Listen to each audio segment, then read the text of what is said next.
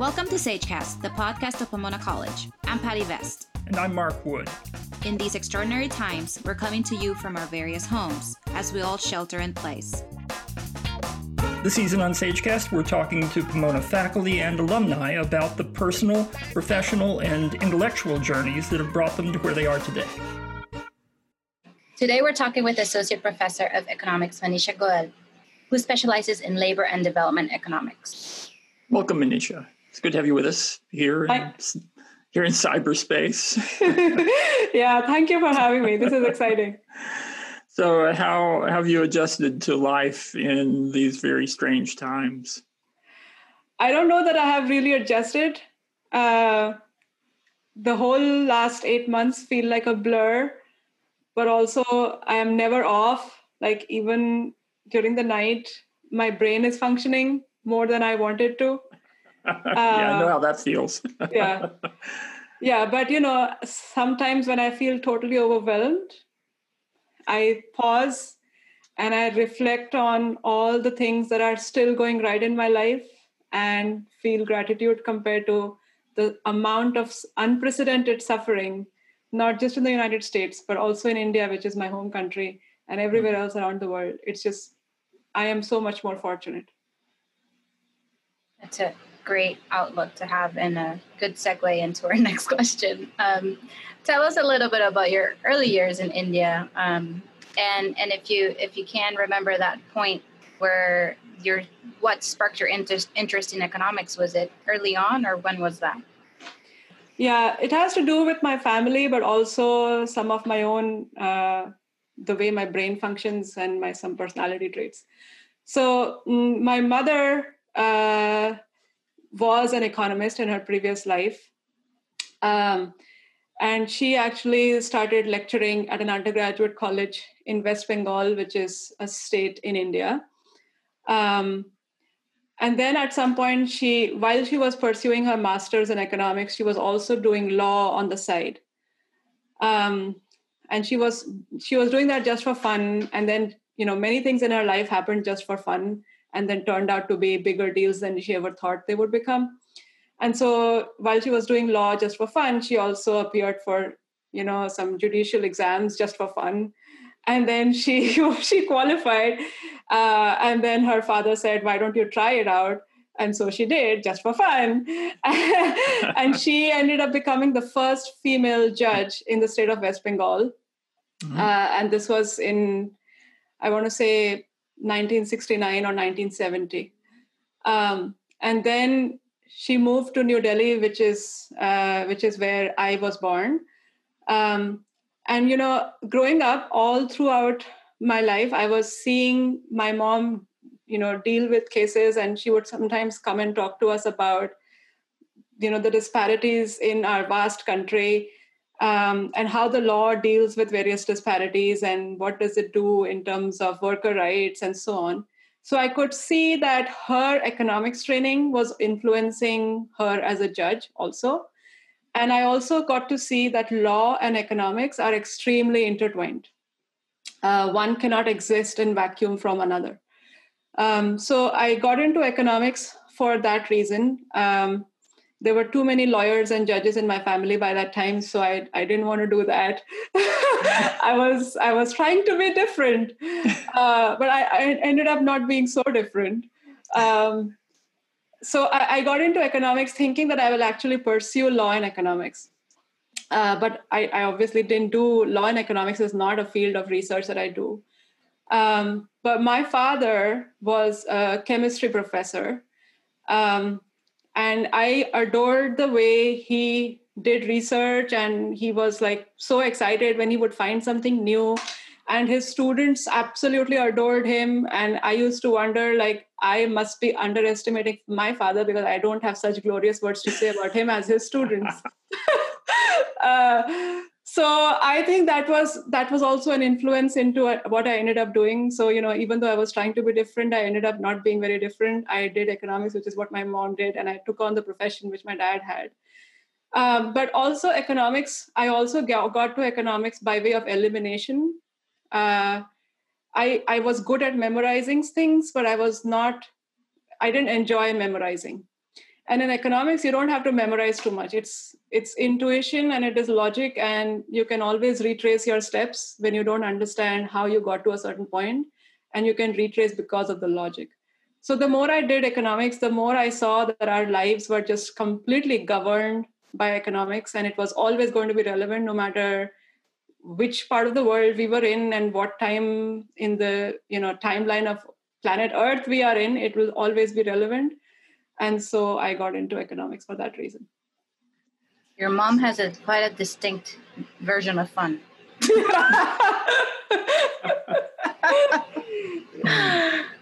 So you began your higher education in India. You did your bachelor's and your master's there, and then you came to Canada and the US. Can you tell us about those transitions? Those have got to have been huge transitions for you. Yeah. So actually, when I went to University of British Columbia, that was the first time I left India. And it was also the first time I left home. Unlike the United States, students in India don't leave home typically when they are in college. They leave home only if they're going to a college which is outside of where they live. But I was fortunate to be living in New Delhi, which had the best university in the country. So I didn't leave home until I actually left for University of British Columbia. I applied there for a PhD, but Canadian universities often require students to do a master's again. So they admitted me for the master's program, and I had every intention of just staying there for PhD, like transitioning from master's to PhD. But for long story, I didn't stay there for PhD. I moved to the Ohio State University. And when I got there, I actually already knew, even before I got there, who is the professor that I want to work with. And I didn't know that I could be bold enough and forward enough to just actually go up to his office and tell him, you are the reason I'm here. So why was he the reason you were there? How did you know him? Know of him? Yeah. So, when I got into Ohio State, I also got into some other places. So in trying to decide where I want to be for my PhD, I started looking at, professors' profiles much more than I did when I was still applying for PhD programs. And this professor, his name is Bruce Weinberg. He studied the interplay between technological change, and how it affects workers. So that was extremely fascinating to me, and I could see that it would apply, although his research was US-centric, I could see that it would apply to any country that is experiencing technological change. And we feel today like technological change is this new thing, but if you look into the history of mankind, then you know that technological change has existed as long as human civilization has existed. Yeah. But it has myriad effects, and since we are living through these times, we feel like we know that it is like far more reaching than you can understand if you are just observing it as a lay person. So I was really drawn to that, and that's why that was one of the big reasons I chose Ohio State. What inspired you to pursue an academic career? You told us you didn't want to, at the beginning, you didn't want to pursue what your family had been involved with, but what was the point that like, okay, this is what I'm going to do? So again, I'm going to be very honest, and it may not appeal to some of the listeners, but when I was doing my undergrad in economics, the thing to do at that time in India was do your bachelor's in econ and then go do an MBA. But my father, being himself a super academic person, told me in so many words, I don't want you to do MBA because I don't want you to use your intelligence to sell soap. I like your dad. Your dad sounds like mine. But So I was heavily influenced by that. And then I got into my master's program. And there too, there was tons of campus recruitment, and many master's econ students went into the same kinds of things that MBA students got recruited for. But because of his influence and my worry about whatever I'm choosing, will he approve or disapprove of it, meant that I just kept going. And I also loved economics. So I campus recruitment for all these corporates was never on my radar. So we left the story at Ohio State. We now know why you chose your mentor, but what did you do? Did you go talk to him? So I went to Ohio State, and he and another professor almost became like my co-mentors, although Bruce Weinberg was my primary advisor. There is another economist, Joseph Koboski, who was there, who also studied technological change, but also trade.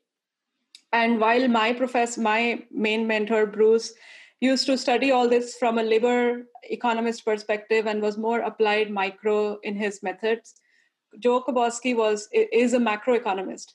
So the two of them heavily influenced what I ended up doing, which was to understand how offshoring, which is trade in intermediate goods, which is the majority of trade that happens in the world now, how that affects technology.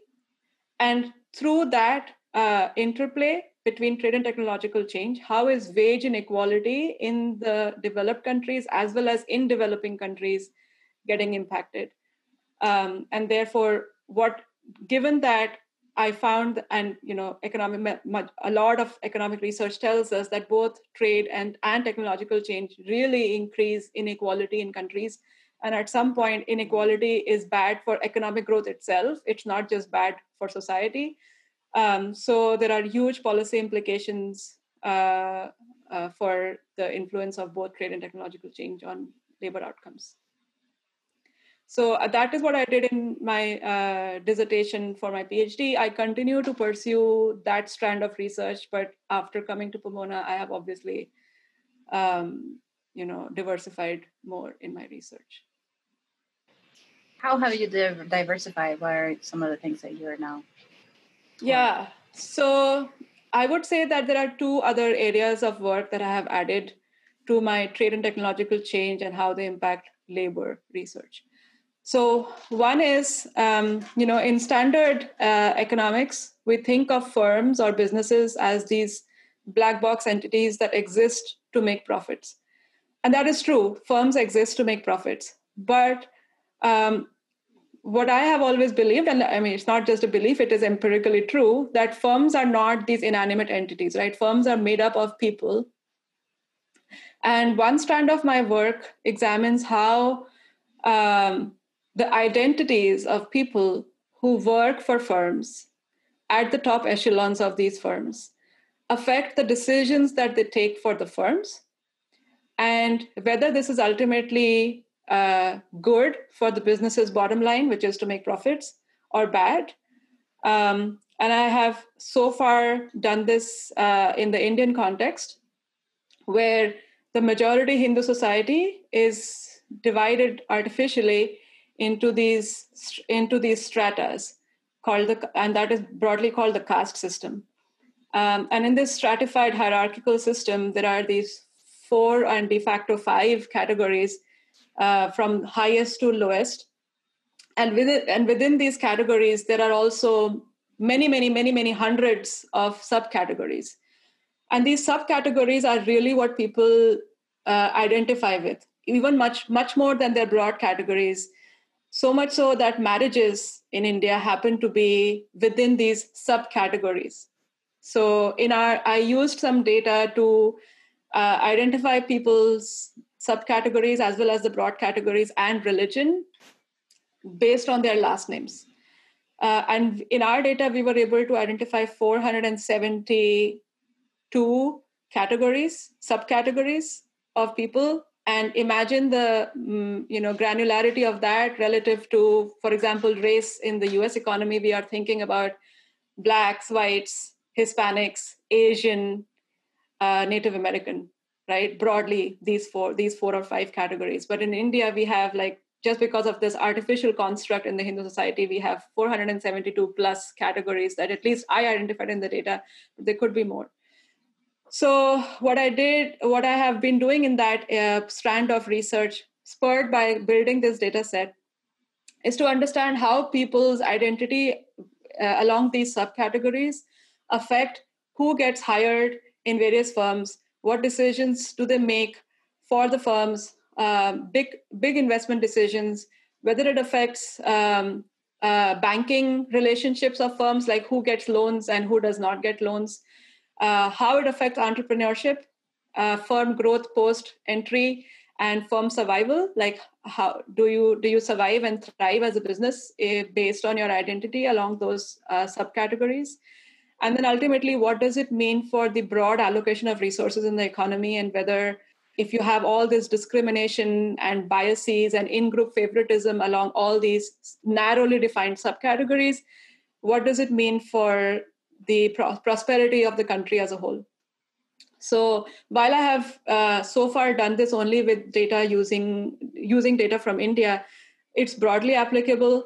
And I'm thinking of, provided I get the data, I'm thinking of doing something similar with regard to racial diversity in US businesses. So that's one other area of work that I have added to my portfolio. And then the third one was actually inspired by the way I built the data set for this identity in firms work, which is that I got into text analysis. So I'm still learning by doing. I haven't been trained formally in natural language processing methods.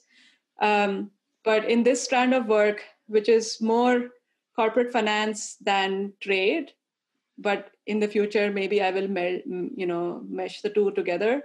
But right now, what I'm doing is I'm using the reports that publicly traded companies have to put out by law, by regulation, every 3 months. These are quarterly reports. And they, in addition, they also have to release these annual reports. The target audience are shareholders, because these are publicly traded companies. So they are required by law to have a certain level of transparency with their shareholders.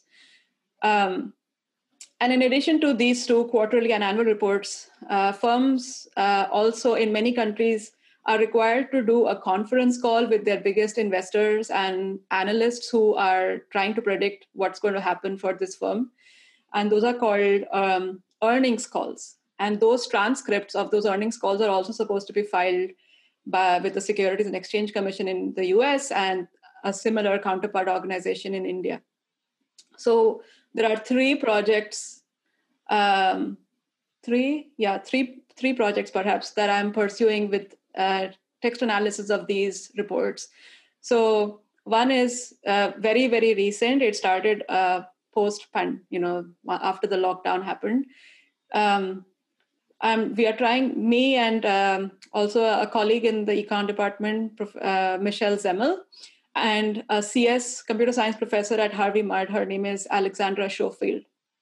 So the three of us, with the help of superb students of Pomona who are working as our RAs, we are trying to figure out how the pandemic has created disruptions for firms, what is the nature of these disruptions, and how these disruptions at the firm level spread through the supply chain to impact the macroeconomy. So that's one project. And how do we understand disruptions? The only way to truly understand how a firm is impacted and in what ways the firm is impacted is when they have conversations with people. So one way of having conversation is to formally release those reports where they owe to their shareholders some honesty about here is how the business is impacted by the pandemic. And then in the earnings call report, they are being grilled and they are being put on the spot, like the top managers. There is only so much sugarcoating and massaging of their message that they can do in those earnings call reports. So we think that to understand how firms are disrupted and to what extent, using their narrative, textual narrative is a good approach. So that's one project with this text analysis. The other one, which is also using reports released by firms, but this time in India. And the day we had elections in 2016 in India, in the US, the same day, India suddenly demonetized 86% of cash that was in circulation in India. So what that means is essentially that there were two denominations of rupee bills that were in circulation, and 86% of cash in circulation was in those two denominations. And effective midnight, And with 1 hour notice, the Prime Minister of India suddenly announced on national television that starting midnight, and this was at 11 p.m., starting midnight, those two currency bills are no longer going to be legal tender. So it's just trash, basically. And there were several stated goals for this sudden announcement. Some of it had to do with corruption, and some of it had to do with pushing the economy towards more digitized payment methods, which are more easily trackable and can be therefore taxable, and it's not so easy to evade taxes. And a third major stated goal was to plug the flow of cash to terrorists. And that has, it is a long-standing problem in India. Terrorism is a major problem. So these were the stated objectives. And, one economists debate to a great extent whether this was a prudent policy or not. But one thing they don't debate on is that the implementation of the policy was totally botched. So in the aftermath of this botched implementation, there was a whole lot of uncertainty in the economy because 86% of cash had been sucked out of the system and it was not getting replaced fast enough. So what we are doing, again, with the reports of companies in India, publicly traded companies in India, we're trying to figure out how a sudden policy change like this one affected uncertainty at the level of firms, and to what extent this uncertainty was different in different sectors of the economy, because some sectors are heavily cash dependent and others may not be, and therefore to understand the uncertainty not at the level of the entire economy but at the level of the firms and how firms deal with this sort of uncertainty. And the obvious candidates to understand what the effects of uncertainty are investment, because investment is a forward-looking activity. If you don't know what's going to happen in the future, you are really scared to take on big budget investments. And hiring, because if you hire workers and then you cannot keep them gainfully employed, then you are either stuck with them or you lay them off, and then you have wasted all this time and effort hiring these workers only to lay them off pretty soon. So that's what. It's an ongoing project, but these are the two outcomes that we will look at. And then the third project, which is very nascent, is still trying to see whether we can gather all the data for it, is to understand how amid the pandemic, firms' public faces, like on Twitter, differ from their honest, or to the extent that we can find honest faces through these earnings calls, and just contrast their public faces to what's actually going on in these firms. So, all of these are fascinating. I'd like to back up and get you to drill down a little bit on one of them, though. The caste system work you were doing really, it strikes me as very interesting, and the 400 plus levels. What did you find there? What have you found there? Is it still ongoing? Do you have results from that research? I'm curious to know how much discrimination does go on still in terms of the caste system. Yeah, so 2 projects are under review at journals. So they are as complete as they can be before we get lots of comments from referees.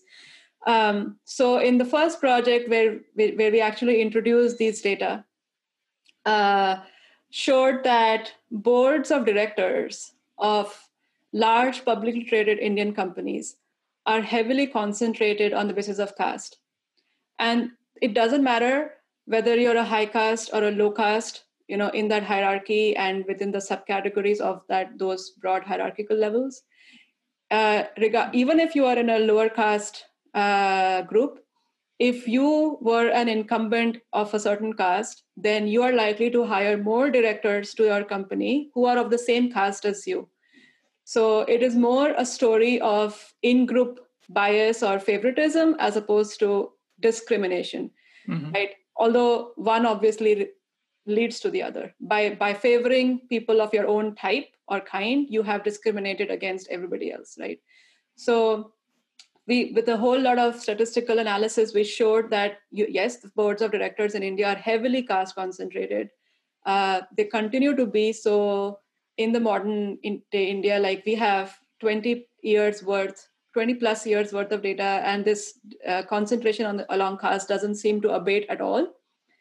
And that this is bad for the firm's performance measures. So the more concentrated the boards are, the worse firms perform in terms of profits and returns on investments, and other such similar measures. That was the first project. In the second project, we started thinking about, okay, why is it that these performance measures are negative? So let's unpack. So we said, okay, let's think about what kinds of investment decisions firms have to make. And one of the most important investment decisions that comes to mind is mergers and acquisitions. So firms, and these are large publicly traded companies that account for about 86% of India's total GDP. So these are very, very big companies. And so when they enter mergers and acquisition deals, they're also large investment deals. So in this second project, we found that mergers and acquisitions are heavily along caste lines. So if one firm is dominated by a certain caste, they would tend to acquire another firm, which is also dominated by the same caste as themselves. And everybody is hurt in the process. The shareholders of the acquiring company are hurt. The shareholders of the target acquired company are hurt. The long-term performance of the merged entity, the merged firm, is also worse. So the only people who end up benefiting are the directors themselves of those castes that were the influencing castes in that deal. So we find that the people who belonged to that dominant caste in a firm that ended up acquiring the other firm, which was also of the same caste, those firms get retained on the merged firm's board to a much greater extent than the directors who were not of that dominant caste. And second, their compensation packages as directors increases 4 times, or perhaps 8 times, I don't remember exactly, but much, much more than the compensation packages of other directors who did not belong to that caste. So everybody is hurting, only the pockets of the directors are becoming fatter. So that's the second project's findings. And in the third project, which is ongoing, we don't know what results we'll find there. But that project says, okay, if we have found such massive influence of caste in firms that are publicly traded, and we would expect that these are the most modern firms who do what it takes to make the most profits, even though these kinds of firms are so heavily influenced by caste, then what must be happening in firms that are not so accountable to the public, who are smaller firms, and they're not so big deal? Perhaps the caste influence must be much, much more. And in fact, it may be leading to much perverse outcomes for the economy or the country as a whole. So in that, we have the project that we are doing for that question is to look at firm entry in the formal sector of India. So these are small mom and pop shops who have it enough together that they are not just informal firms, they are actually formal firms, but they could be 5-person businesses or 2-people businesses or one person freelancing. So we have the population of all firms that have entered in the formal sector in India over several years. And we're trying to understand how caste networks of these founders or entrepreneurs affects their success, how much capital they are able to raise as a newborn firm, and whether their caste networks help them survive at a higher rate relative to those founders who do not have any caste networks in that region or in that industry. So the work is ongoing. We don't know what results we'll find, but that's what we are doing now. Anishi, you've talked to us a lot about your really fascinating research. Can you tell us about the process? How do you go about your research? You've mentioned that you have colleagues, Pomona colleagues and Havre Mud colleagues that you work with, and also students. What does that process look like, and what are the roles of these different people? So, most of the times, it doesn't have to be true for all economists or all researchers. But in my research career, I am often the person who generates the idea. And it may begin with a very vague idea, and then by brainstorming and talking out loud with people who I think will be the right collaborators for this, that idea becomes more specific and more concise and more focused. But it has just coincidentally happened that the idea often comes in my head. And it could be any, I don't have to be pouring at a screen to come up with an idea. Like, you just walk around and I might be cooking, I might be tossing and turning in my bed and not getting sleep. And something vague might pop into my head, and I wouldn't even perhaps realize that this popped into my head, and it is just a passing thought. And then if I don't have an immediate obvious answer to that question, then I would perhaps start looking up, like, has this been done before? What is the current research? What does it have to say on this question? And that, in my own mind, it will help me say, okay, this is a useless idea, this is total trash, or it is over and done with, people have talked enough about it, I don't have anything to do here. But sometimes it is not the case, and right, and that more often than not, it is either total trash or it has already been beaten to death enough that I don't have much to add to it. But there are some rare occasions when you have stumbled upon something which might have some value. And that's when I start talking to people who I think might be interested in the project. Not everything that I do is in authorship with others. Some projects are just my own. So that's the idea generation stage, and then we brainstorm, and people will push back, and there is no politeness at that stage, like, this is crazy and this is stupid, no, but this doesn't make sense. All kinds of phrases are thrown around, and nobody takes it personally. And then once we think that, okay, this might hold water, then we think about, okay, how would we actually go about answering that question? And usually that is a two-step process. One is, what is the data that you need? Do those data already exist, or do you have to create those data somehow, build a data set from scratch? And then if you were able to gather the right data, then how would you econometrically truly address the thing that you're after? Because two things might happen at the same time, but that doesn't mean that one caused the other. So the common thing to say for that is correlation is not causation. So in economics, we are really interested in causal inference and causal relationships, and it's hard to come by unless you're doing an experiment in a controlled setting where you have treatment groups and control groups. Other than that, if you're always using observational data, then causal analysis is hard.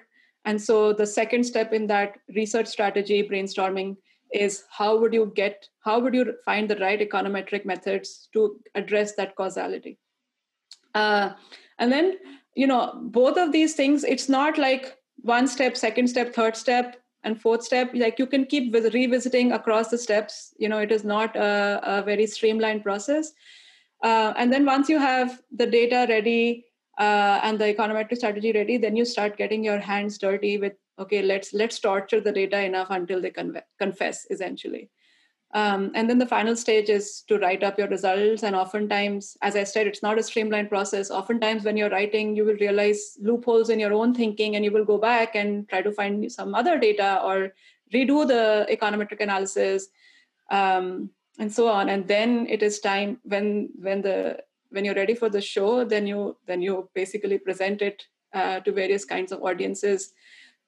You want the audiences to be harsh rather than friendly, because you would rather get harsh audience at a stage when it does not have terrible consequences for your work, as opposed to when it actually reaches a journal.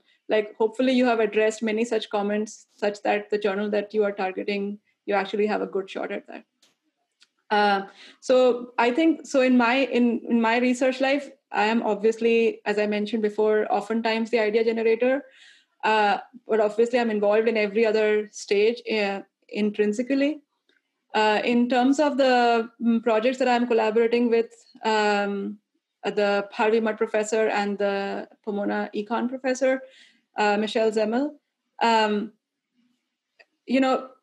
don't know that there is very stark lines along which we divide labor. But in the between Michelle and me, there might be some stark lines, but we often take each other's roles just to make sure there are two brains being put on everything. But with the Harvey Mudd professor, whose her whole dissertation was on natural language processing methods. Well, in that case, the roles are very clear, right? She is the one who is helping us do the text analysis and de facto teaching me in the process. And then I do the economic analysis of the data that is generated out of the text analysis. And then the way RAs work is often that the CS, the computer science part of the coding work, is often done by this CS professor in collaboration with the students that we have as RAs, who are mostly Pomona students. We've once had a Harvey Mudd student too, but mostly they are Pomona students. And these Pomona students are learning on the job with the professor from Harvey Mudd, but also they are being heavily taught by our HPC director, Asya Shkliar. So she is totally amazing in bringing students on board and having so much confidence in them that she can just throw all these intimidating things at them, but support them enough that they are not going to be so intimidated that they're going to run away. So one student that has become absolutely integral to actually one of the projects that I should have mentioned before, but I did not, is Chris Nardi, who may be an econ major eventually, but right now he hasn't declared econ. But with him and the Harvey Mudd professor and we are using the text of job ads posted on various websites over almost 10 years to understand how machine learning and artificial intelligence sort of skills are being demanded, how and what kinds of skills within these broad umbrella terms are truly in demand, what kind of skills they complement, and what kind of skills they are replacing. And this is the newer project in that trade and technological change and how it affects the labor market, the thing that I did during my PhD. This is a continuation of that research. And so Chris Nardi has been so integral to that project that Alexandra and I decided that perhaps we should make him a co-author, because without him, this would be completely impossible, just totally impossible. And he is amazing. He's like a sponge who absorbs everything, and you don't have to go and check his work, and he's thorough, and he owns up when he's made a mistake, not hiding it, nothing. So that's the project that he's integrally involved with. I'm not sure how to ask this question, so I'm just going to kind of throw it out. And I'm interested in your thoughts about income inequality in this country and in India, and the trajectories, the effect. What should non-economists like Patty and me know about that? So inequality in the US is at unprecedentedly high levels. Inequality in India, as also in most other developed countries and developing countries, is extremely high and has perhaps never been as high as it, at least in the modern times, has never been as high as it is now. Two factors that are directly responsible for this are international trade and technological change. And the way technological change has not always contributed to inequality growth. But the way it is contributing to it now is that starting in the late 1960s, right, computers became accessible even to families because they became small enough that they could fit on a table. So when they became small enough, businesses around the country started adopting them for their operations and whatever work they have to do on an everyday basis. And then families began adopting them in their homes. So people became familiar with computers. It was no longer this esoteric machine that only NASA uses, for example, right? So pretty soon it became the norm to be doing things on a computer. And that meant that many things that were being done, like, let's input accounts, let's input attendance of employees, like when did they come in and when did they leave. Those kinds of jobs that were routine in nature could be easily codified. They were replaced by machines. And instead, what these machines became really good at is aiding the work of those who have to do problem solving and analytical thinking and unstructured work. They're not doing the same thing every day. And if you ask them to summarize their work in a set of steps, they couldn't do that, right? So those kinds of workers, their jobs became like heavily aided by this kind of computing technology. And then in early 1990s, the internet came about. I think it was born as a result of the Cold War, but then it came into the mainstream in the 1990s. And that had another round of technological change, which then spurred yet another set of this kind of replace routine workers' jobs and aid non-routine workers' work. That happened. The same kind of technological change actually is occurring in developing countries too, who have much more proportion of workers who do these sorts of routine work, but now are being replaced by machines. So when you replace lower educated workers who often tend to do these kinds of routine jobs with machines and aid the work of those who do non-routine work, who often tend to be higher educated workers, then you're increasing inequality. And it doesn't matter that it's a developed country or a developing, inequality will increase. So that's happening around the world. There are very few countries who are untouched by this kind of technology creating inequality phenomenon. And add to that, offshoring, which is essentially between developed and developing countries. So if you look at your iPhone, at the back it says designed in California, assembled in China, or something like that it used to say. I don't remember the exact verbiage. But that also is more detailed than a typical product, which if you pick up, it will say made in Honduras or made in China or made in Indonesia or something like that. The reality is that that's only the last stage where the thing was actually shipped from.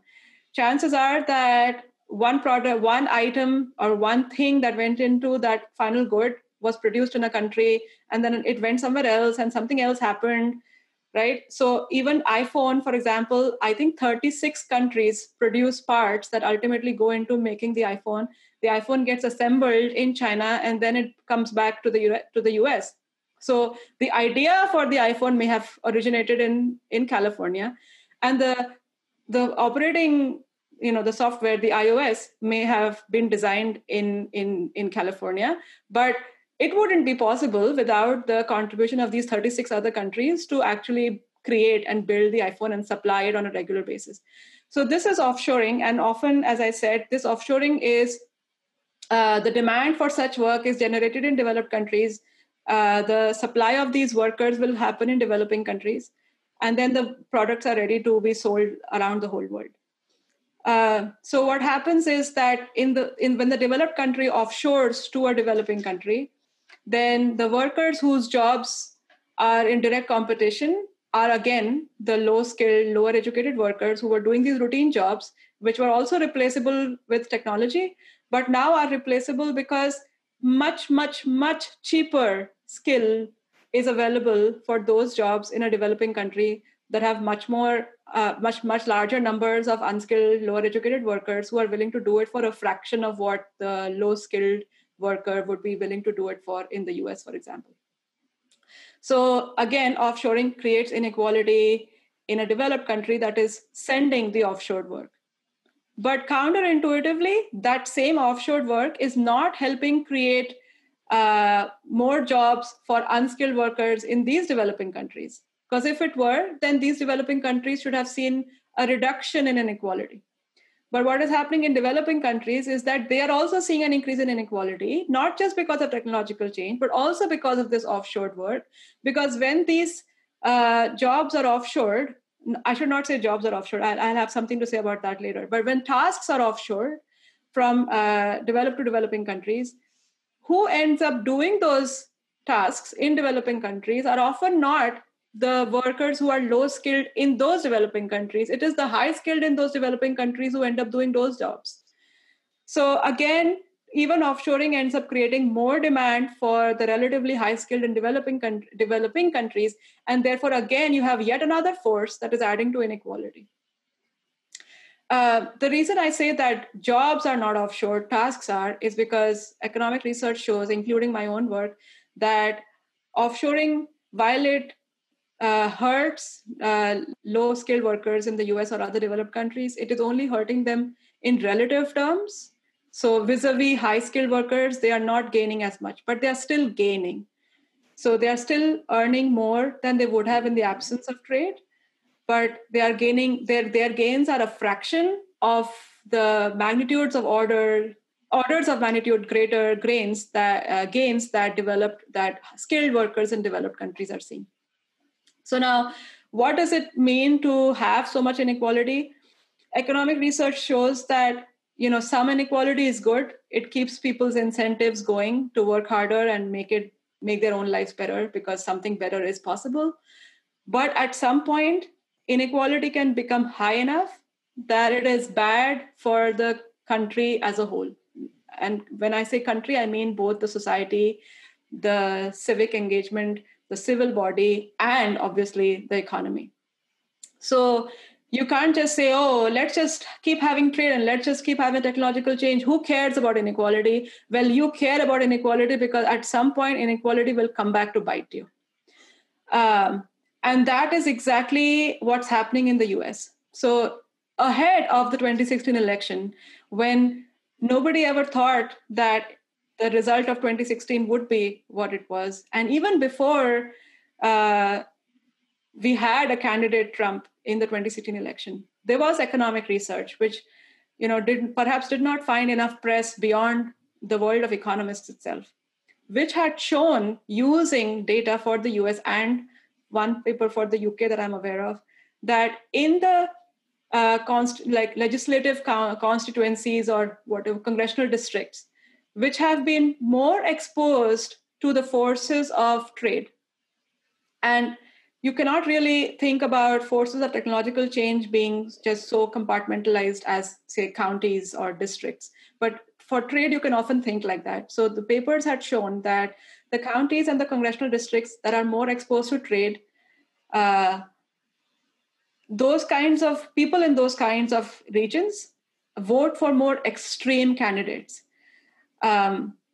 Extreme, and when I say extreme, they can be both on the left or on the right, but their positions, their policy proposals are very extreme. They're not middle of the voting bloc. And so if you have very high levels of inequality, and you cannot find an easy way of plugging technological change, then it is human tendency to find someone to blame, right? And if there is a politician who can make use of those human sentiments, is astute enough to see that is a common human tendency to blame the system or to blame someone else or to blame someone who doesn't look like you, or to say the whole system is broken and rigged and so on, right? Then you vote for those kinds of candidates. This has been shown in the UK, this has been shown in the US, and the research is, one paper said that for the US, they were using data for the US, they said more extreme Republican candidates would be elected. Another paper said more extreme Democrat candidates will be elected. So I would say the moral of the story is it's not left or right, it is those who are on the extreme. So what is happening, right? Inequality, you find someone to blame, you cannot stop technological change. At least it's not going to be popular for anybody to say, oh, let's not have AI, or let's not have ML, and let's not have computers, let's not have internet, right? That's impossible. But if you have to blame someone, then you can say, oh, let's not trade with China. Let's not trade with South Korea. Let's not offshore anything to Mexico because, well, they are the ones who took all our jobs and they are the ones responsible for all this inequality. The economic viewpoint on this is trade and technological change if done right, are really, really good for economic prosperity and standard of living and human well-being. But we know that it creates inequality. It has gains, but those gains are unequal. And so it is incumbent on other policies to redistribute these gains.